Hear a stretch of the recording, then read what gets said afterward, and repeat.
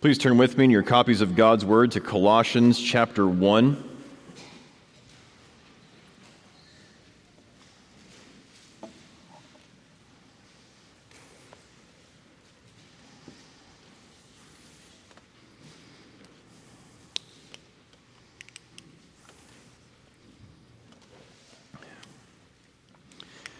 Looking at verses 17 and the first part of 18 this evening, we'll read the entire Christ hymn, verses 15 through 20. Please join me in prayer and let us ask for God's blessing upon the preaching of His Word. Our great God, open our eyes to behold wondrous things out of your law, to behold your glory, to be humbled to the dust, and to acknowledge and recognize and live for the glory of the risen Lord Jesus Christ. Be glorified in this service of worship, we ask in Jesus' name. Amen. Please rise for the reading of God's holy, inspired, and infallible word, Colossians chapter 1, beginning at verse 15. He is the image of the invisible God, the firstborn of all creation. For by him all things were created, in heaven and on earth, visible and invisible, whether thrones or dominions or rulers or authorities. All things were created through him and for him. And he is before all things, and in him all things hold together. And he is the head of the body, the church. He is the beginning, the firstborn from the dead, that in everything he might be preeminent. For in him all the fullness of God was pleased to dwell, and through him to reconcile to himself all things, whether on earth or in heaven, making peace by the blood of his cross. The word of the Lord. You may be seated.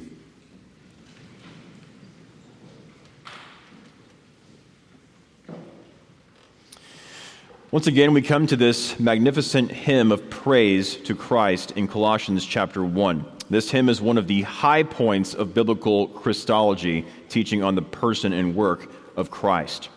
Remember that the church in Colossae was threatened with false teaching, a false teaching that has come to be known as the Colossian heresy. The Colossian heresy maintained that Christ was great, but he was not enough. Christ was great, but not enough. According to this false teaching, the universe is filled with different kinds of spiritual powers, and you cannot achieve ultimate spiritual fullness without taking all of them into account. You need to appeal to other cosmic spirit authorities in order to find spiritual fullness. And so, church at Colossae, it's great that you found Jesus. He is good, but he's not going to get you all the way there to spiritual fullness. Christ is great, but he is not fully divine, not fully supreme, sovereign, or sufficient. That is the Colossian heresy that Paul wanted to destroy. This famous hymn of praise to Christ in verses 15 to 20 of Colossians 1, it can be divided into three sections, two main stanzas with a transition in between. Stanza 1 is verses 15 and 16, which we saw last time. The transition is verses 17 through 18a, first part of verse 18, which we'll look at this evening.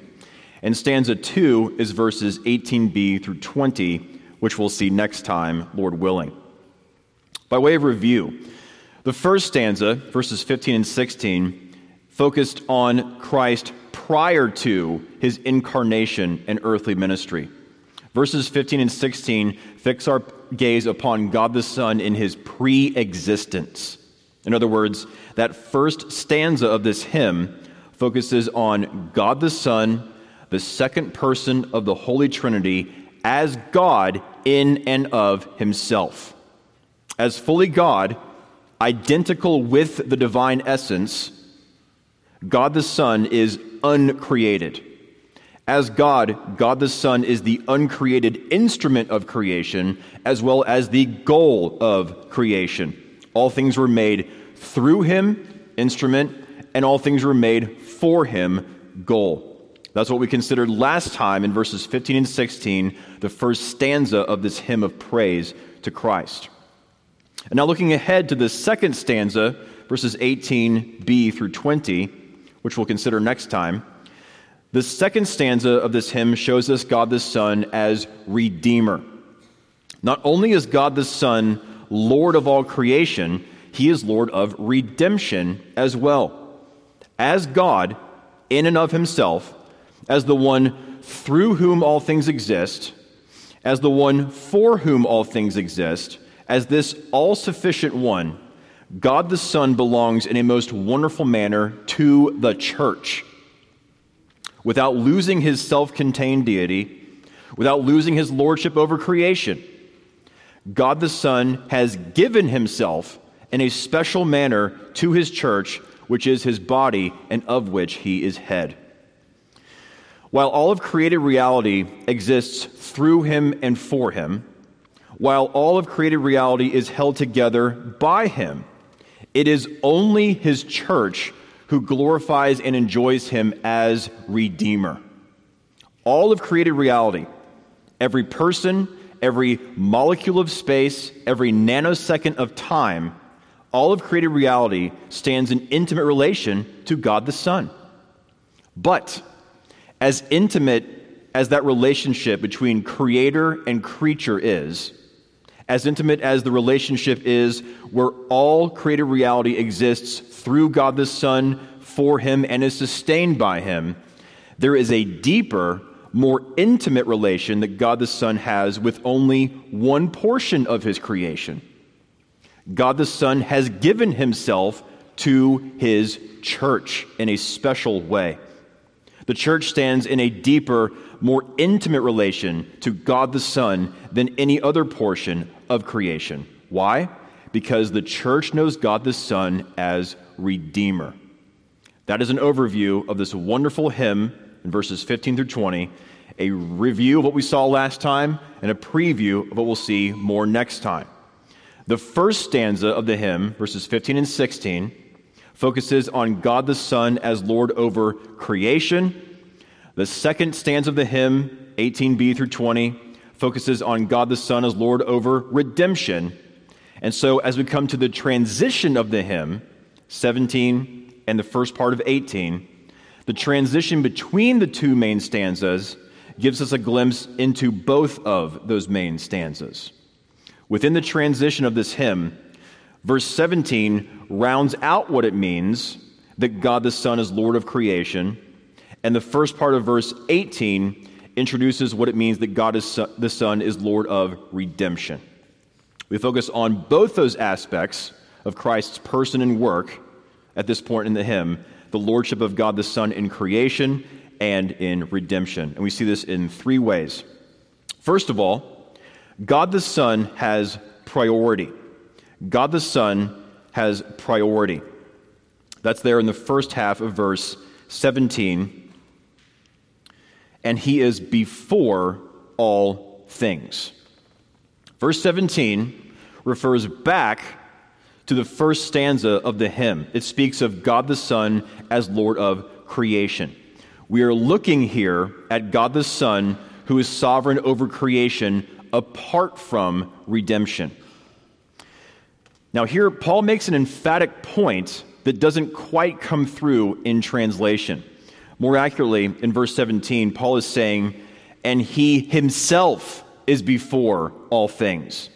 Emphatically, it is God the Son who has priority, who is before all things. Nothing in all creation, no angel, no government, no group of men, no school, no movement, no fad, nothing in all creation has this kind of priority. It is God the Son who has priority over all creation. What Paul is saying here of Christ is true of Christ as the infinite, eternal, and unchangeable God. But what is he saying? What exactly is Paul saying about God the Son here? Again, he himself is before all things. This might sound like a reference to temporal priority, a priority in time. One could argue that God the Son is sovereign over all things because he existed before all other things existed. That may be true as far as it goes, but it doesn't go far enough. To say that Christ has a temporal priority over all things could be twisted into saying that Christ is a creature, and we want to avoid that conclusion like the plague. If Christ is a creature, he may have claim to being the first creature, and he may have claim to being the highest creature. But if Christ is a creature, he is still subject to limitation and change and becoming and inability and weakness, just like you and I are. If Christ is a creature, then he is not the creator and sustainer of all things. And if he is not the creator and sustainer of all things, then you and I are not here right now. To affirm merely that Christ has temporal priority in time over all things, would be to affirm that Christ is a creature, merely a bigger version of ourselves. And what could sustain us, much less save us, that is a bigger version of us? In that case, the Colossian heresy would be correct. You and I would definitely have to go elsewhere to find spiritual fullness. Thankfully, this is not what Paul is saying. Verse 17 is similar to verse 15. They are similar in this way. In verses 15 and 17, Paul is not speaking of something that Christ became, but of something that Christ is. Verse 15, Christ, God the Son, is the image of the invisible God.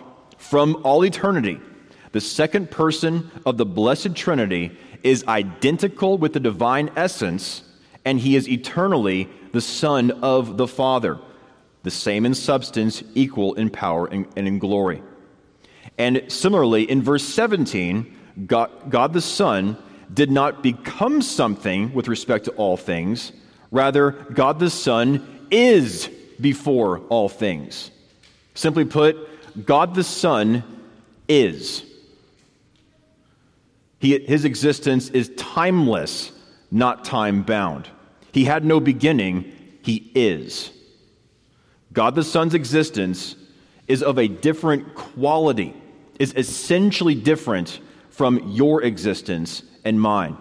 He is creator, you are created. He is the sustainer, you are sustained. He is independent, you are dependent upon him in every way. His existence is of himself, your existence is of him. J.B. Lightfoot puts this all together for us. Lightfoot explains what Paul means when he says that he, God the Son, himself is. Lightfoot says in verse 17, himself refers to the personality of God the Son, and is refers to the preexistence of God the Son. Personality and preexistence. It is God the Son himself who has priority, reference to his personal existence, and it is God the Son who is, a reference to his timeless, eternal existence.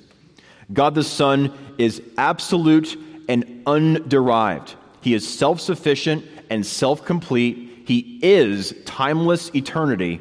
His priority over all things is the priority of God over mere creatures. God the Son is the uncreated creator. His priority over all things is the priority of the God who is over all things that become. So, if that is the case, why does Paul say he himself is before all things? Before sounds like a time marker. Well, before is a perfectly good translation, but other translations bring out the qualitative, the essential distinction between creator and creature.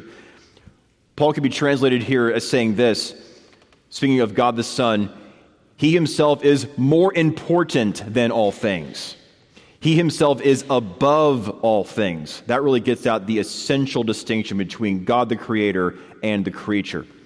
So God the Son, as God, is more important than all created reality, which is not God. God the Son, as God, is infinitely above all created reality, which is not God.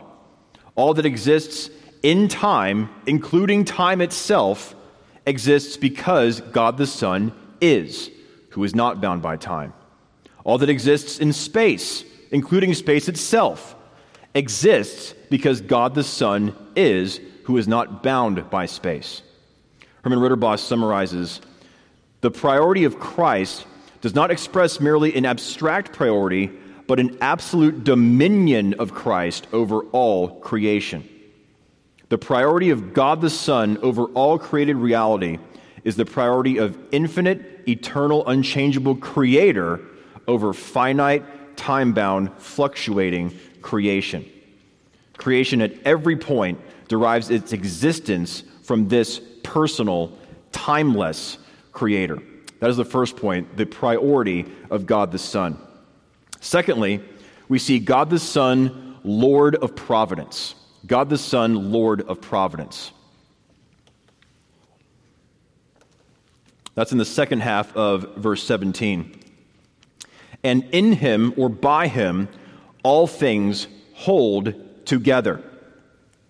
Here Paul shows that there is a reason that all of created reality holds together. There's a reason that all particulars are particulars. There's a reason all universals are universals. And there's a reason that all particulars and universals sustain the relation to one another that they do. For millennia, philosophers have not come to agreement on why things are the way they are. How do we account for all things being similar to each other but distinct from each other? There must be a unifying principle that explains all things. The Apostle Paul would say, yes, there is a principle that unifies and explains all things, but this unifying principle is a person, God the Son. God the Son is the personal principle who unifies all things without letting those things lose their distinction, and who distinguishes all things without letting those things lose their unity. All of creation, Paul is saying here, has coherence because God the Son makes all things cohere together. That word translated here in verse 17, holds together. Let me read you some other translations I found. This will highlight to us how God the Son providentially orders and governs all things. It could be translated this way. All things continue to exist in him. All things continue in being in him. He holds all creation together.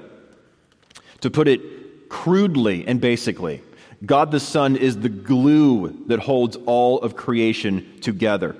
Without him, everything falls apart. If Christ were a mere creature, the fabric of the space-time continuum would dissolve into nothing. If Christ were less than God himself, we are not sitting under the preaching of the word right now. Everything dissolves into nothing. The continuance and permanent existence of all things depends on God the Son. God the Son unites all things and holds them together. He is the reason for orderliness and balance in creation. All things are ordered by him, upheld by him, and have meaning in him.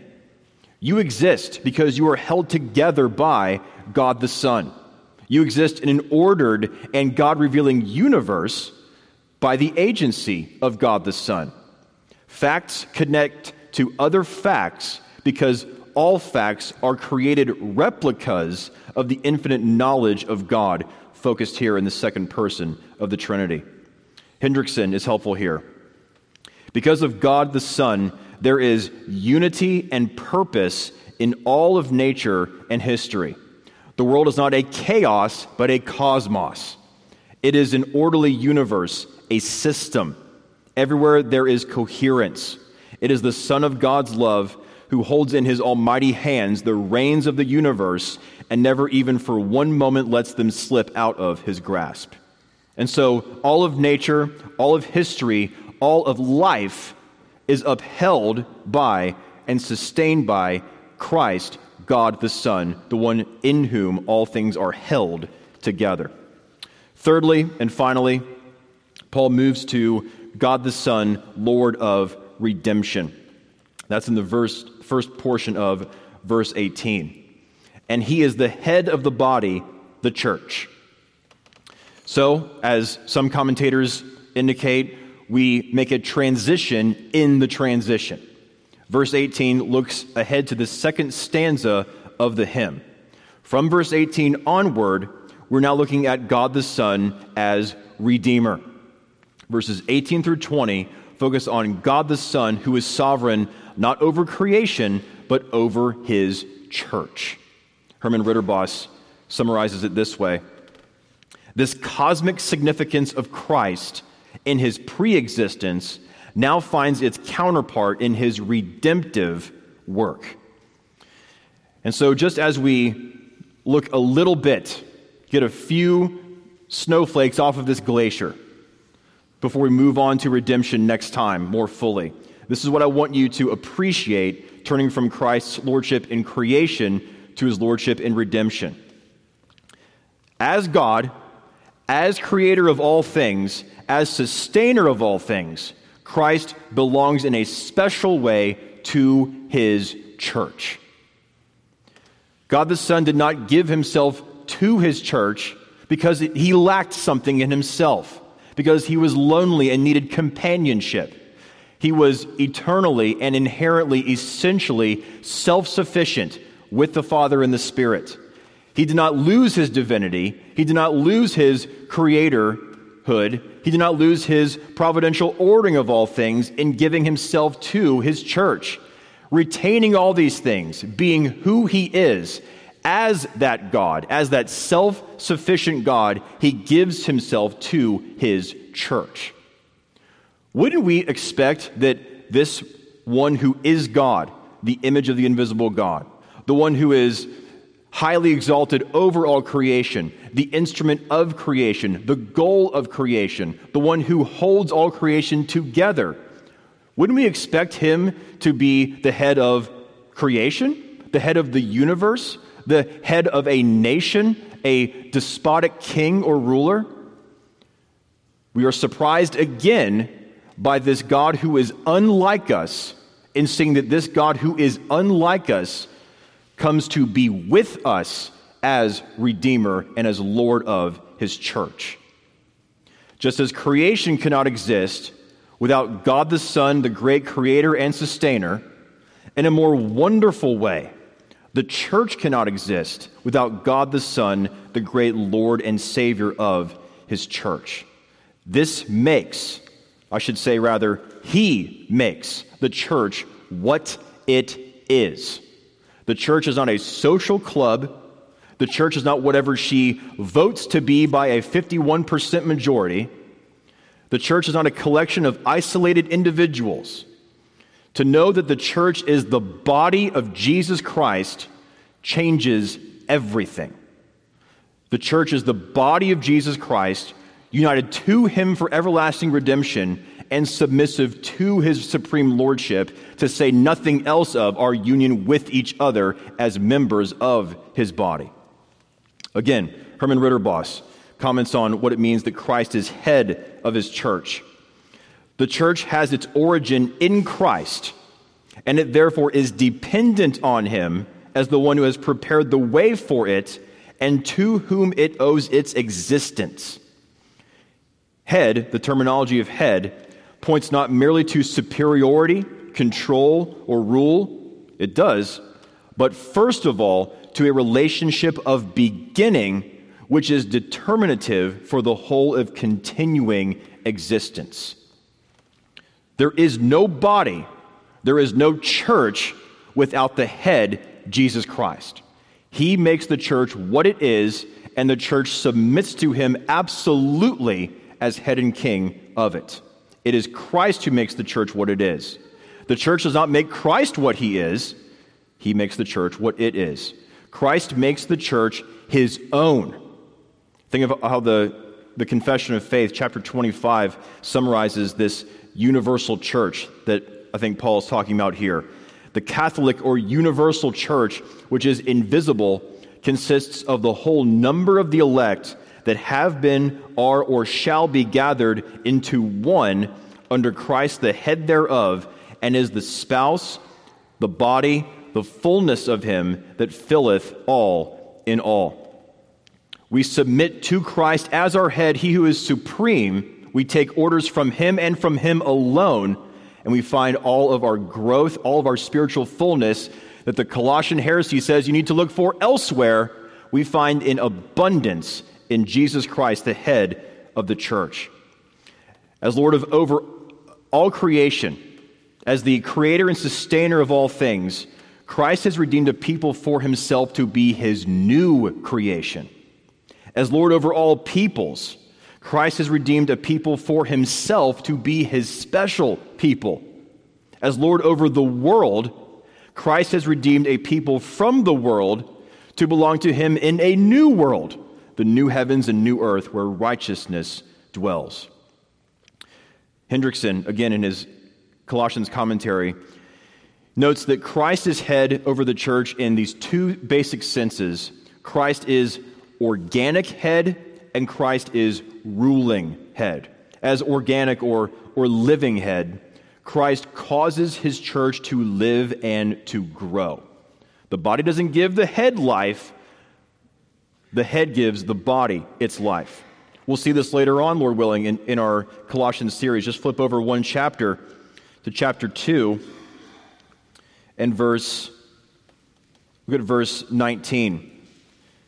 Chapter 2, verse 19, speaking of those not holding fast to the head, from whom the whole body, nourished and knit together through its joints and ligaments, grows with a growth that is from God. It's the same thing Jesus himself talks about in John 15, that in the vine is self-sufficient and is able to confer life from itself to the branches. On their own, we, the branches, have no life in ourselves, would dry up and die on our own. But in the vine, abiding in the vine, we find all that we need for life and godliness, all manner of spiritual fullness that the Colossian heretics told the Colossian church to look elsewhere for, we find in abundance in Jesus Christ, the head, the vine. Or in Ephesians 4, where Paul there says, we are to grow up in every way into him who is the head, into Christ, from whom the whole body, joined and held together by every joint with which it is equipped, when each part is working properly, makes the body grow so that it builds itself up in love. The body does not have any self-sustaining life, any self-governing principle to grow itself, but in the head, the body has more than it needs for this life and the life to come. Christ is organic head, and Christ is also ruling head. He exercises authority over the church. Hendrickson says, in fact, he exercises authority over all things in the interest of the church.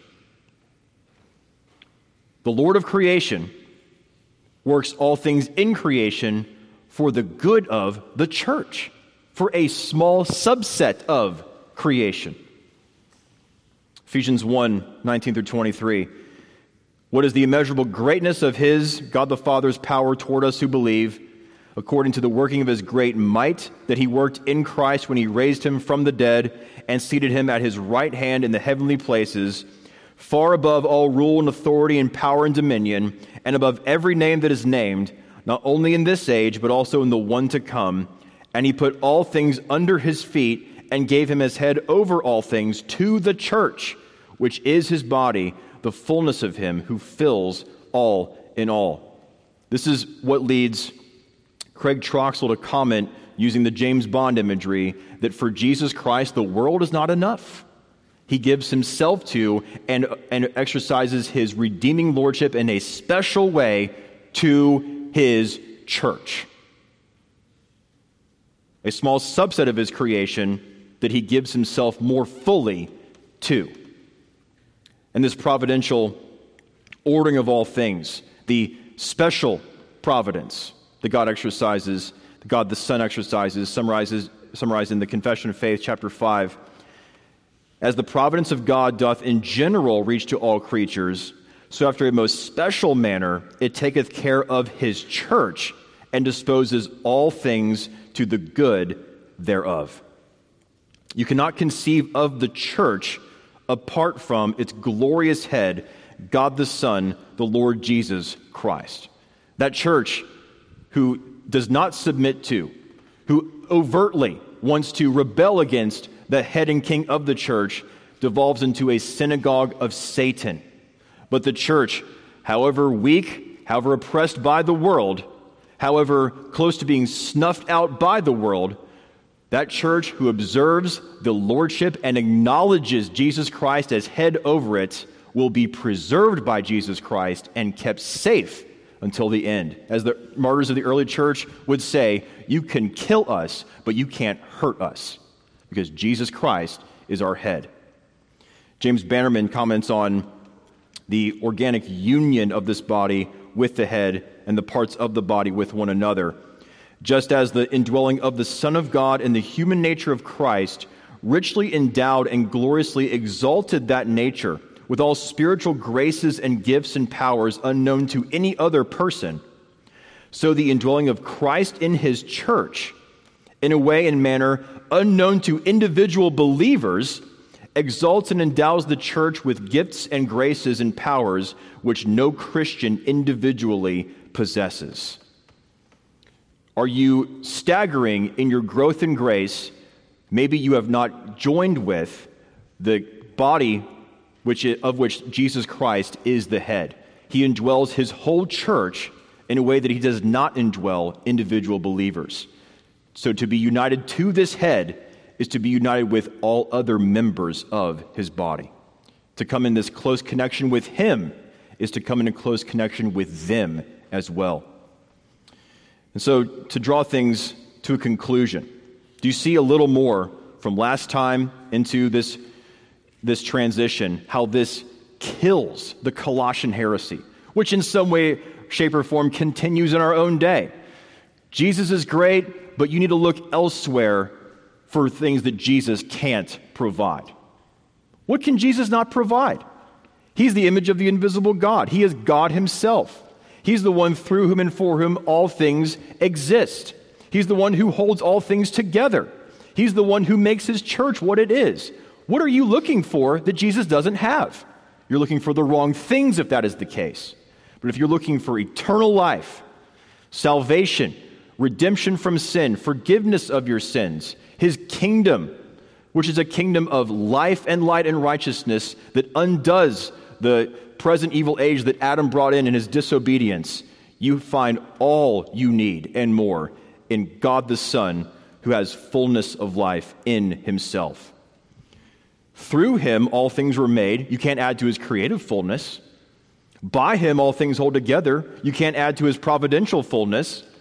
In him, the church finds salvation. You can't add to his redemptive fullness. So whether with respect to his lordship over creation, the only thing required of poor creatures like you and me is to acknowledge and receive of his fullness. And you need to repent of your sin and acknowledge his fullness, his lordship, or his lordship will turn against you for your eternal damnation. More importantly, the only thing required of poor sinners like you and me is to receive his saving fullness. Not look for something outside of him, but look into him, draw from him his saving fullness, receive him in all of his benefits, and acknowledge his lordship. Again, Herman Ritter Boss, the church is directed toward him, toward Christ, in the whole of its existence. Everything the church is about, whether universally or whether Covenant Presbyterian Church is about, is directed toward the lordship of Jesus Christ. Acknowledge his lordship. Maybe you have heard about it time and time again. Bow the knee, repent of your sin, acknowledge not your lordship over yourself, acknowledge his true and supreme lordship as risen from the dead, which we'll look at more next time, and acknowledge that he and he alone is God the Son, Lord of creation, sustainer of creation, and Lord of a new creation, his blood-bought body, men, women, and children from every tribe, tongue, and nation who find fullness of life in none other but him and him alone. May God be pleased to add his blessing to the preaching of his word, that we would glorify his Son in all things.